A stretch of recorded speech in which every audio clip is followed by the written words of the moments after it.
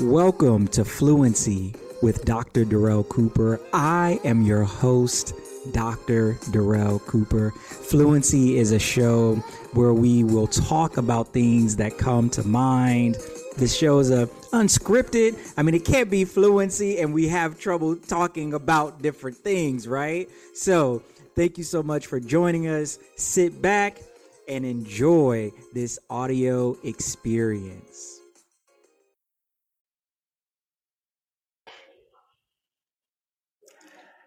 Hello, listeners. Welcome back to another episode of Fluency. I cannot be more thrilled today than to be joined by the amazing Dr. Rihanna C. Rogers. She is the inaugural director of the Center to Advance Racial Equity Policy and a policy researcher at RAND Corporation, and just an overall incredibly dope individual who has such an interesting trajectory in her life and career. And we definitely will have enough time to get into all that. First, I would like to thank Grantmakers in the Arts for being such a generous sponsor of this series of Fluency that we're doing here. And welcome, Dr. Rogers. How are you? Thank you. It's great to see you, Dr. Cooper. It's so wonderful to be back. We can drop that because I'm the anti-doctor. So let's say Rihanna and Darrell. There you go. For everyone who's listening, thank you for listening. I'm excited about the conversation we're going to have today. I am too. So let's first get into your origin story. What was it like for young Rihanna, like growing up? What was like your family dynamic? Anything that you would care to share about your origin story? Sure. So, I've led a very eclectic life. So I'm going to start with that. Although I know women aren't supposed to say their age, I'm in my 40s. I've already had 4 different careers in my life. So let me start in the beginning. I was an exceptional softball player. For those who don't know, I played on the junior Olympic team. I'm actually in the Hall of Fame in California for softball. So I was really good at it. Yes. Yeah. So my origin story starts as an athlete. Both my parents were athletes, so I'll kind of explain that. My parents got married literally 6 years after the anti-miscegenation laws were repealed. So I'm a multiracial woman. I literally am 12 races. My dad ran track and my mom played tennis. And my mom was ranked in tennis in California. My dad did track and then he blew out his legs, so he didn't actually go to college. So my parents never made it to college, but both of them had scholarships to go. And so imagine growing up with like kind of 2 athletes themselves. I was an athlete very young. I started playing softball at 4 and basketball at 5 and running track myself. So I was a multi-sport athlete growing up. Played soccer as well. But yeah, I got really, really dedicated. And I think my softball career is really what brought me into higher education. Most people don't know that. I was telling this story yesterday. I always wanted to be a doctor, but I also wanted to play in the Olympics. So I actually was on the 4th ranked softball team in the nation when I was in college, and I was team captain of that team. And so we were really, really, really good. And the way that I actually got connected to academia was we were the best at my school. So think about this. Back in the 90s, women athletics were not a thing, really. People weren't really supporting us, but we were the best team on my campus. That was a really big deal. Some of the male athletes didn't really like it, but whatever.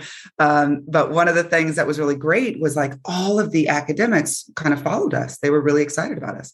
And one person specifically, Dr. Sandra Norman, who at the time was the department chair of history, like really followed my career. I went to her office and I talked to her all the time. She took an active interest in me. And I remember I was getting ready to come back to California to coach, to teach, to do all this stuff, kind of K to 12. And she walked over to me after one of our last games and said, I think you would be a really great college professor. I think you should really consider this. I never had actually really considered it. I always said I wanted to be a doctor and I wanted to do archaeology, but I never really had a pathway and nobody really gave me that opportunity until Dr. Norman.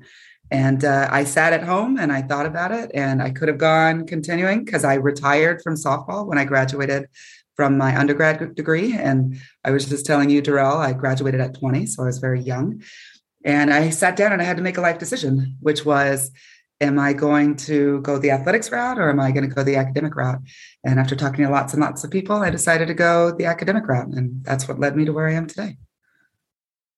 Oh, thank you so much for sharing that. Let's talk a little bit more about the academic route piece, because we were talking before, you have over a 20-year teaching career, and along that road, you have garnered quite a few awards, and ultimately culminating in the 2017-2018 SUNY Chancellor's Award for Excellence in Teaching, which that is not the most recent award that you won, but that is definitely one where they don't give out that many of those over the course of those 21 years. And so first, congratulations for that. But talk to us a little bit about, what has sort of helped you excel in that realm of academia, and then maybe some of the, interesting stories or obstacles that might have come up along the way, navigating in that space in, the body that you occupy. Yeah. So I have to say, sports gave me a lot of soft skills to be self-determined. I think one of the differences about me coming into academia in a very non-quote traditional way, where it wasn't like the goal that I had laid out originally in front of me, I was able to transfer a lot of skills like self-determination, practice, all these kind of soft skills that you get from kind of sports and team athletics that I played on helped push me forward. Like I knew what it was to be the best in my sport. I didn't want to go to a new profession and not be the best. Like that is just part of my nature. And so I dedicated myself. I will tell all of you out there, I wasn't the best student when I got into my master's degree, even though I got in at 20. I had to sit in the writing center every day, every week to improve my writing skills because I really wanted to be the best. I wanted to spend that extra time, just like I would spend extra hours practicing when in softball. I did the same thing with academics, and I aligned myself. I found mentors. All of these skills and tricks that I learned from playing a sport, where you would go to your coaches if you needed additional help. I found my coaches in academics, and I would ask them questions, and I would say, "What do I need to do?" It was really difficult. So I will tell you this. I am pretty stubborn. I will say that. I chose to play softball. Please know this. In the 90s, there weren't many women of color playing softball at the time I played. I chose a sport that wasn't a sport for women of color, and I excelled in it. I will tell you, my biggest award from then was I won the Martin Luther King Award my senior year for breaking down barriers. So that's just also part of my personality. So then, just to tell you this, I decided I wanted to become an archaeologist. So any of you listening out there, archaeology, when the AAA did a study, and so did the Society of American Archaeology, the profession is changing today. But when I got into it back in the 90s, early 2000s, it was about 97% white males, right? So I chose a profession once again that was, let me see if I can do this. Let me see if I can break into a space that hasn't been developed for me. Because I really wanted to do it. Now, I will also tell you this too, which was really important. I always knew I wanted to be a scientist. And as anybody knows, there's a lot of research out there about women of color being discouraged from being scientists. Because I come from a very diverse background, my mom, if you would see her, she's a white lady, and she's always was like, Rihanna, you can grow up to be whatever you want to be. And she truly believed it, and she instilled that in me. And I was like, look, I don't really care about the dynamics that are around me. I will be the one that will stop me. You have to get into kind of my heart for me to decide that I have to stop. It doesn't matter what you say externally. If that's what I desire to do, I'm going to do it. And so that was really what kind of drove me to continue with archaeology. I will be honest, and Darrell, you've asked, there was a lot of very difficult times. I actually wrote this in a couple of book chapters about how difficult of times I had, including things like #MeToo stuff, because remember, I'm in a male-dominated field. So there's a lot of very serious things about science, but I knew that if I could do it, just like in softball, I could open the door for other people. And I've always kind of taken on that role, even in my position now, where, I came to Rand. And at the time, You could count on less than three fingers the number of women leadership at RAND, a 75-year-old organization. And I was literally one of the first. There is only one other woman that was a woman, African-American female of color, ever in senior administration prior to me. So that's also something too. I knew that. Stepping in. And I use that as a challenge. Again, I think it goes back to athletics because I really want to break down barriers and create more opportunity so individuals coming behind me can have more opportunity than even I've had. Wow. Thank you so much for sharing that.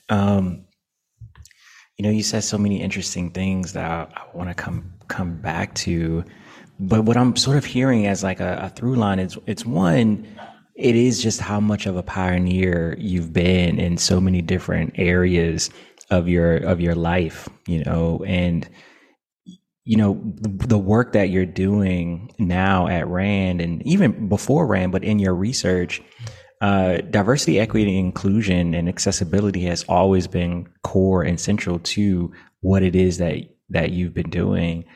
And now, I guess at your current position at RAND, it is the center to advance racial equity policy. How would you define racial equity? And what are some of the strategies that you see as key in order for us to be able to advance that? Yeah, I think that's a great question. And I think it's really kind of a complicated question. So I'll kind of start by giving you the definition and then maybe walk back a few steps of even how I got to RAND, because I think that also matters too in this journey we're discussing. But to me, when you're thinking about racial equity, it's really about applying a lens to all the work that you do. The goal of racial equity, which is different than equality. So I want to clarify that. People sometimes confuse these terms. Equality means that you're creating a universal standard for all, right? So someone that may be excelling very high or someone that's might not excelling at all, you kind of push that group at the top down and you push that group on the bottom up and you create this middle standard. We know from experiences that doesn't always work, especially if you don't have scaffolding in place, and especially if you're making assumptions about large populations that have very disparate experiences. So that's equality. Equity is meeting people where they are. Instead of making those assumptions that everybody can meet a universal standard, you're really trying to determine where people sit in this spectrum of needs so that you're really working with individuals to close the gaps. And it's just another way of saying that you're trying to equalize that playing field by taking away the assumptions that we think about. I'll give you an example of a project that I was talking about recently that involved Indigenous peoples. And it was working with a national organization in the United States. I'll be very vague about these things. But they were asking because they wanted to drill down to Indigenous people. So we haven't talked about this yet, but I have a good 20 years of working in tribal politics. It's one of my 4 careers I mentioned in the beginning. So I have a lot of connections in tribal communities in and out of the United States. And from my work, working alongside tribes, I know that not all tribes are the same. But that's not the way that we've cast that kind of image inside of public opinion, especially in the United States, especially through movies and film. We kind of show them looking the same, whether it be every Indigenous person is in a teepee or they're riding horses, all of these stereotypical things. Well, unless we break those stereotypes down, people think that that's truth. And so one of the problems is we don't have, education that actually equitably looks at Indigenous peoples throughout all of our curriculum. We don't have that right now across the United States. And so when I'm talking with national organizations, you're saying we really want the voice of Indigenous people. They're thinking that there is one universal voice. And what's problematic about that in equity studies is that there's not. So in the United States right now, we have over 550 federally recognized tribes with their own governments, with their own constitutions, with their own languages, and with their own kind of governmental structures. Each one of them is different. That's just counting federally recognized. There's still like 1,500 state recognized, and there's about 2,000 people going through the process right now. So just think about that's United States. That's not counting Canada. That's not counting Mexico. That's not counting anyone else. So when you think about these things and someone asks, we want to drill down, as an equity scholar and as a consultant working on this, I usually will kind of push back to people and say, how many people are Indigenous in your data set? And I will tell you in this particular case, there were 6. And so I'm like, you can't really talk about the entirety of all of those number of people with 6 people. So I asked them to drill a little bit deeper. And I said, where are those 6 people from? And they were all from the Northeast. And so I said, Wow. you really can't speak about indigeneity overall if you only have 6 Northeastern groups represented in your study sample. So that's the difference of equality and equity, which I think is important. So when you put racial equity on top of that, it's now even bigger, where you're intentionally disaggregating all of the various racialized groups and their subgroups. So it's not just living at the top of that group and saying that they themselves are quote unquote the same. I'll give you an example, an African American experience. There's also a tendency that media has highlighted kind of hip hop culture as being the culture of African American culture when it's a subculture. And so one of the things as a racial equity scholars, I have to remind people of that, is that just because you might see an individual in the hip hop community, that doesn't mean everybody behaves that way. Those who belong to that community behave or might behave that way. It depends. But you can't assume everyone does. And so these are really critical points about racial equity development in research design that you have to really be deliberate at the beginning of your project so that you don't build in assumptions and biases. Wow.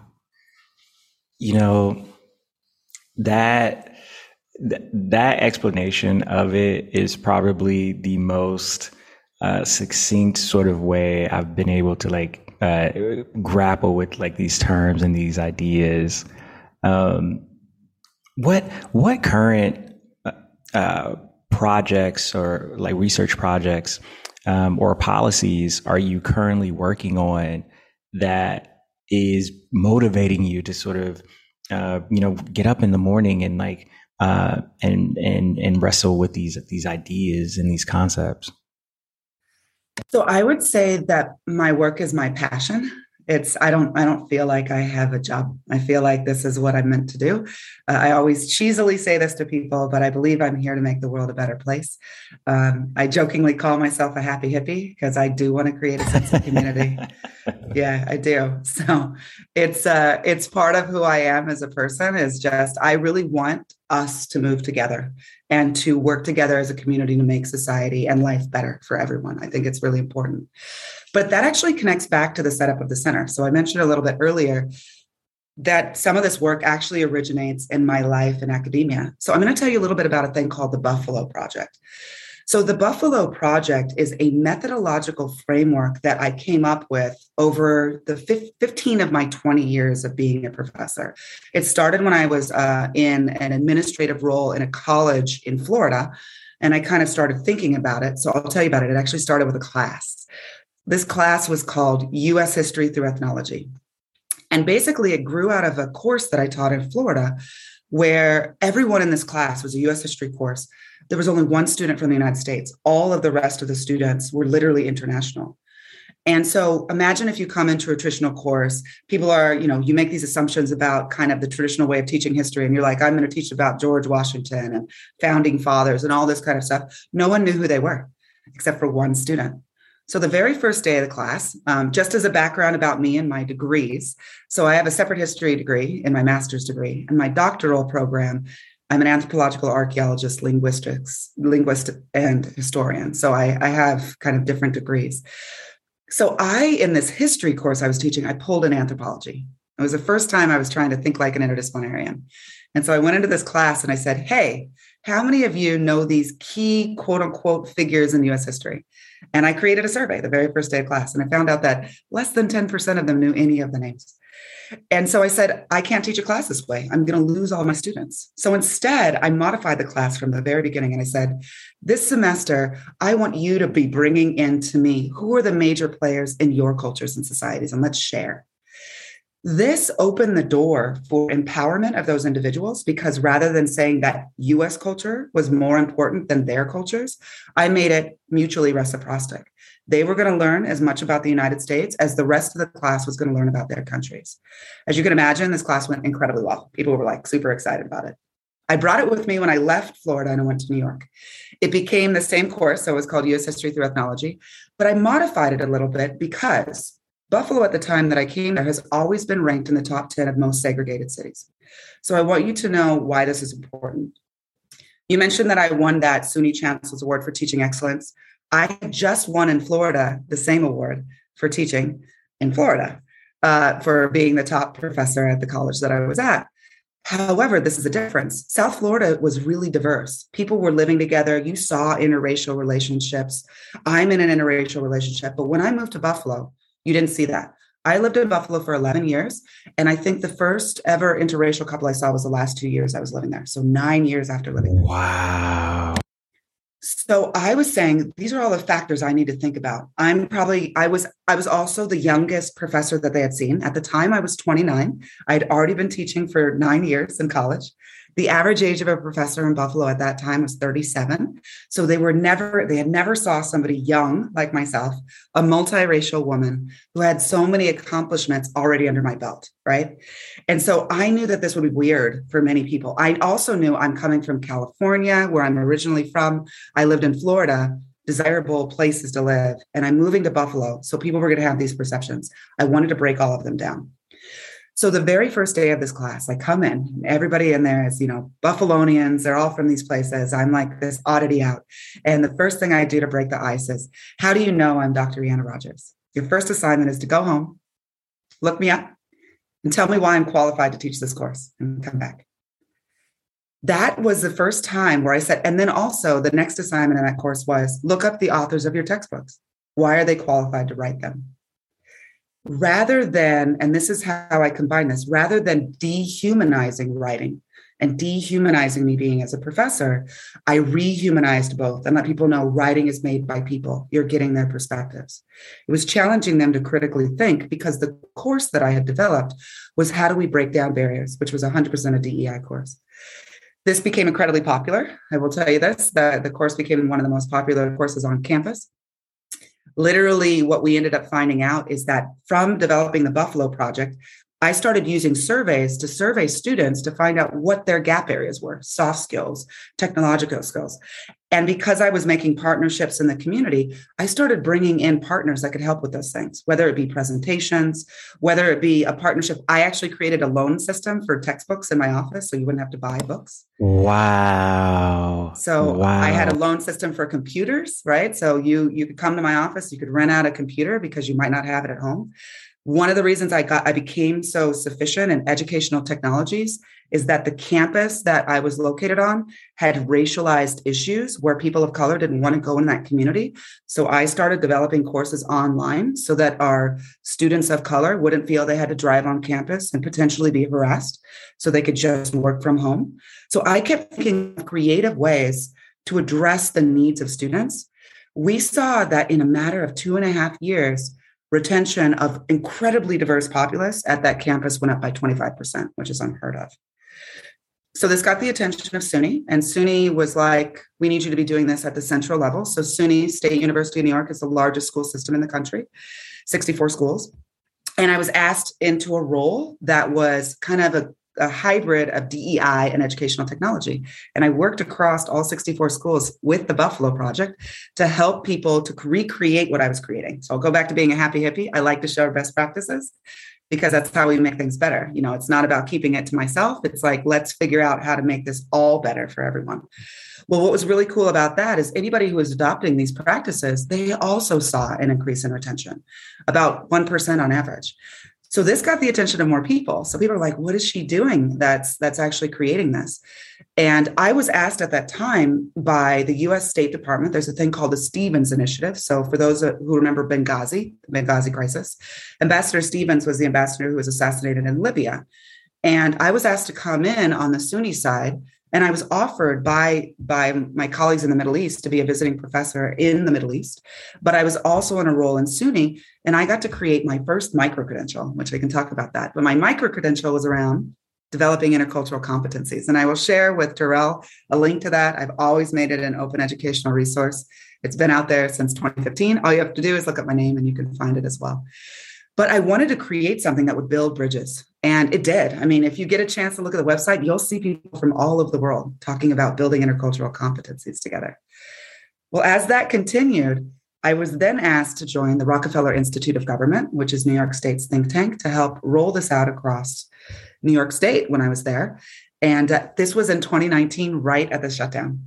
So what was really great about the model that I had already developed is it used a lot of educational technology before everybody was learning about educational technology in 2020. So I became a consultant for Department of Education, a whole K-12, all of this stuff, because I had a model that was already engaging with people from a variety of spaces. That led me to be invited by the United Nations Geneva Forum to become a fellow. I have to tell you jokingly, I thought that their email looked like it was from 1992. I didn't think it was so formal, probably, right? Yeah. So I was like, I don't think this is really the UN. But they contacted me. They said, no, we really want you to speak about the Buffalo Project because it's been around now for 10 years at that point. And they said it's done so much for New York State. You now have it in 5 countries with the work that you're doing. Come and share it with us. Then I actually reached out to Rand and I said, Rand, I think I can help you. I heard that you're creating a center to advance racial equity policy. And so I actually started working, consulting like lightly with VP Anita Chandra, I met, who is now retired, former President Michael Rich. And we started talking, I don't know, about maybe 6 months before I made the decision to take the job. But I started kind of consulting them about what kind of things can actually build a program from scratch. And so if you take a look at the actual 3 pillars of the center, they very much look like the Buffalo Project. And they look like the Buffalo Project for a reason. It's because I brought that model with me. And it's because I've been able to use it for 10 years and it's been so successful. Now what I've done is I took a project that was focused on a state and I'm now bringing it across the United States. Oh, wow. Wow. So I'm thinking a little bit about the concept of narrative change, which, this sort of framework of conversations that I'm having and, thinking of like, this sort of project in general is about. And, I think as looking at, your work and your methodology, one of your primary areas of expertise is in participatory action research. And when I start to think about ways to be able to start to change the narrative, I can't really think of a better way than to have, one thing I always say is that the people are the experts in their own experience. And participatory action research really is a way of being able to center that. But how do you envision using it as a tool in your work? Is that narrative change a key reason why you use it? Or are there other usages for that you found effective? Yeah, I think I'll give you an example of utilizing the Buffalo Project framework from an actual program that I've built inside of the center. So there's a program called the Affiliates and Ambassadors Program. It's an internally facing program, and I'll explain why it has 2 titles in a second. But based on the Buffalo Project model, which is a very equity-centered research design, which utilizes participatory action research, as well as democratic dialogue, which I call deliberative conversations. It combines these 2 frameworks together underneath this umbrella of the Buffalo Project model. So let me give you an example of what someone in the affiliates program would go through. They go through 3 phases. Phase 1 of the work that I do is I look to see where you are in your process, or where do you sit on the spectrum of being equity minded, which means that you're aware of equity principles, but you might not have a lot of resources, to being equity centered, which means you have actually developed the theoretical frameworks, models, and you understand them. So you've actually gone through training. I let people into this program and I let them self-identify. Where were they on this spectrum? That's how I actually tailored the program to each of these individuals. So they had micro credentials they went through. So actually, my RAND colleagues went through the Developing Intercultural Competencies micro credential. They went through it. They also went through a anti-racism micro credential, and those 2 had to go first. That was phase 1 of their work. Prove to me where you are. You've told me where you are, but now apply and show me where you are. When you were entering into the program, you had to come up with a mini project. So you had to turn in a proposal. But at the end of that first phase, after you moved from being equity minded to equity centered, you had to revisit it. Now, there were two things that you had to do when you revisited it. You had to apply the new equity framework that you were given, whether it be participatory action research that you've now learned in some of these micro credentials, whether it was anti-racism, whether it was intercultural competencies. It didn't matter to me because each researcher had their different entry point. Now, the other piece that I like to add on, which really comes from equity studies in phase 2, is a concept that's emerging called gray literature. For those of you who are unaware, I actually share this quite often, but diversity in publication is actually quite poor. If you've never seen this, there's a really great study that is titled, Where is Diversity in Publishing? There's a 2015 and a 2019 survey that was created by Sarah Park Dalen at St. Catherine's University and Nicole Caitlin. I reference this study all the time because one of the things that they did that was well is they tracked diverse publications, all publications, not just focusing on academic publications. And what was a little bit disheartening when I came across this work back in 2015 and 2019 is that 70% of all written materials, I'm not just talking about academic, are written primarily by white women. And only 30% are created by everyone else. So just think about that.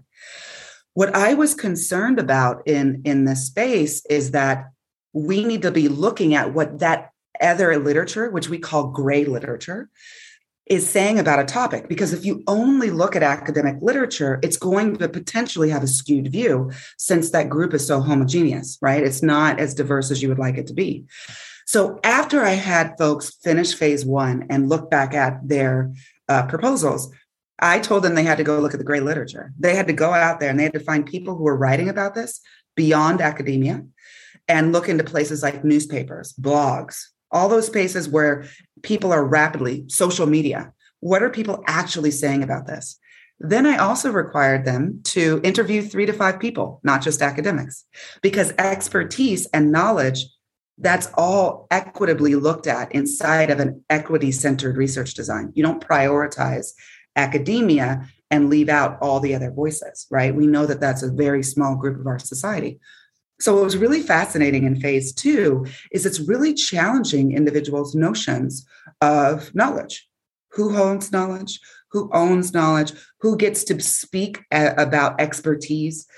And then they had to revise this. So when they got to phase 3, this was the final phase of this, you were required to pay it forward. You were required to bring on at least 1 to 2 junior people in your project and share with them the skills that I had taught to you, because that's also a piece of this Buffalo Project model. You recognize that you have the privilege of working in a space that others don't. And so part of that privilege is you have to recognize that you have to pay it forward. It's what I call an ethical responsibility as being an equity-centered researcher. And so during that final phase, that's why they're called ambassadors. So phase 1 to 2, they're affiliates. And this is when they're becoming ambassadors. This is when they now have gained the expertise. They've gone through a mini project, and now they're executing on their project and applying all the skills they learned in phase 1 and phase 2, as well as mentoring the next generation of people and producing a final project. Whoa. Okay. So yeah, please share that link with me to the credential. I want to take it, and I definitely want to share that with all the listeners as well. So,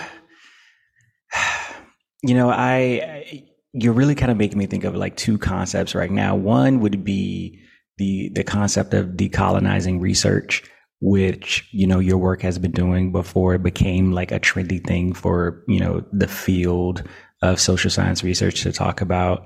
And then the other thing it's making me think of is one thing that one of my mentors, Dr. Christopher Emdin, who's also a part of like this series too, but one thing that he often says is, who gets to decide what questions are worthy of answers? And that's really what your work has been doing as well. And this is why like your approach to research, I admire so much, because it's not about, and you even kind of, said at the beginning of this, you're sort of the anti-doctor, but you really do not have a desire to center your voice and your expertise in what it is that you're doing. It really is about how you are using your positionality to open up doors and to open up spaces, to open up windows, or to create actually new pathways for others to be able to share their stories and their voice. And, for that, I want to say thank you. You are definitely providing a way for the next generation of researchers to come through and be able to do similar things. And what's next? What's next for you? First of all, what barrier have you not already sort of broken down in the different fields from, athletics, academia to, private, but, and actually government, public too, but, what's next for you? Yeah. So my statement I always say is I want to make the world a better place. I haven't done that yet. So I still feel like there's more to do. I'll tell you the next immediate thing that I'm doing is I'm starting a National Association for DEI. So really think about this. We have a lot of smaller associations that deal with DEI, but we don't have one that gives a united voice to everyone. We don't have that. And so think about what that means. Like, take a look, and I'll tell you this, of like the critical race theory debate. If we would have had a national association in place, the media would not have been able to drive what that theory means and how people use it. An association could have driven that. They could have explained as a united body about what fields it emerged from, who uses it. Like, I will tell you, just for everybody out there, when I was in school, it wasn't part of my field of study to study critical race theory and anthropology or history. That is a theoretical framework that grew out of law, right? So it's not something that was actually part of any of my training. Now it's become popular now, and it's gone across many fields and people are applying it. But imagine if you had a group of people that could provide that history and provide that context that actually are educated. So I'm looking for ways to, I would say, protect the industry. But at the same time of protecting the industry, of also creating an idea of standards. What are the standards? Who gets to say who is a DEI expert? Is it an outside entity? Is it us? Is it who? And I think we need some of those things, because my biggest concern moving forward, and I think you mentioned this well, Darrell, I'm always thinking about the next generation. I'm always thinking about them, and I'm always thinking about how can we make it easier for them to succeed. And I think any type of scaffolding that we can provide, whether it be training, best practices, a safe space to kind of vent about the issues you're encountering so that you don't feel isolated in this space, which I can say after being in it for 20 years, it can be isolating. But this gives up that opportunity to create that sense of community. So that's, I think, where I'm at right now. I want to find a way. I give myself lofty goals, but I want to find a way to bring folks in DEI together, to kind of break down the silos that exist, to help people realize that if we work, together across different, industry lines, we can accomplish so much more together. Wow. Thank you so much for sharing that. We definitely see eye to eye on a lot of things, but there's one thing that I'm going to have to disagree with you on, and that's that you haven't made the world a better place. I think you have made the world a better place. One, by being in it, and two, by allowing your light to shine through your work and being an example of what it means to be a just individual using their skills and abilities to improve our planet. And so you are making the world a better place. And we are all very thankful that you are in it doing this work. And as an archaeologist by trade, also leaving behind these artifacts for us to find, years down the road when we'll really see just how ahead of your time you actually are. So, thank you so much for everything. Thank you for shining, and thank you for being here and sharing your story and your work with the audience. I really appreciate it.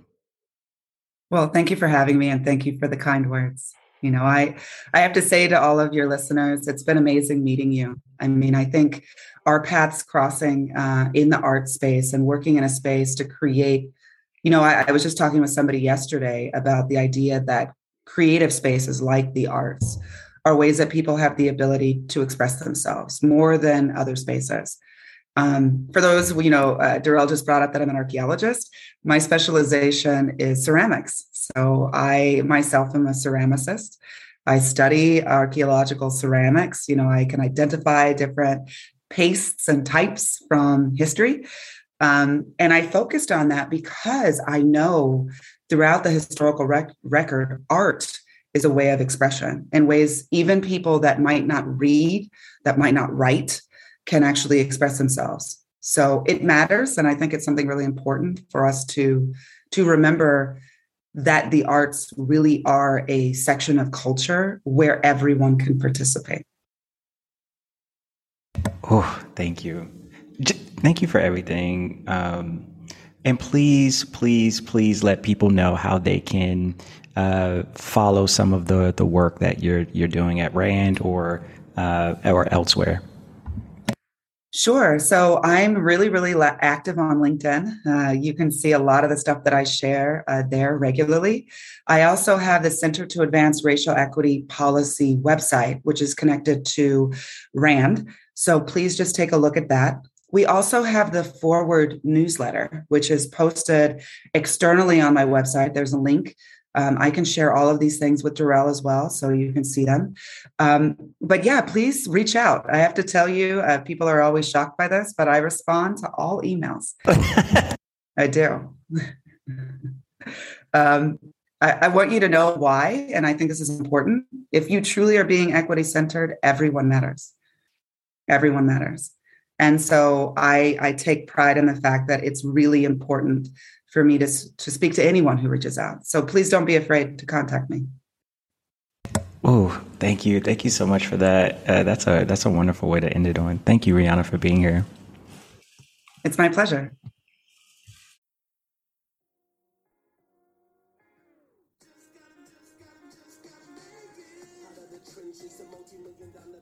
You have just listened to another episode of Fluency with Dr. Darrell Cooper. I hope you enjoyed it. If you did, please be sure to follow us on all major streaming platforms, as well as on all of our social media channels for Cultural Innovation Group and Darrell Cooper. And remember, the journey to liberation starts with loving yourself. And those are doctor's orders.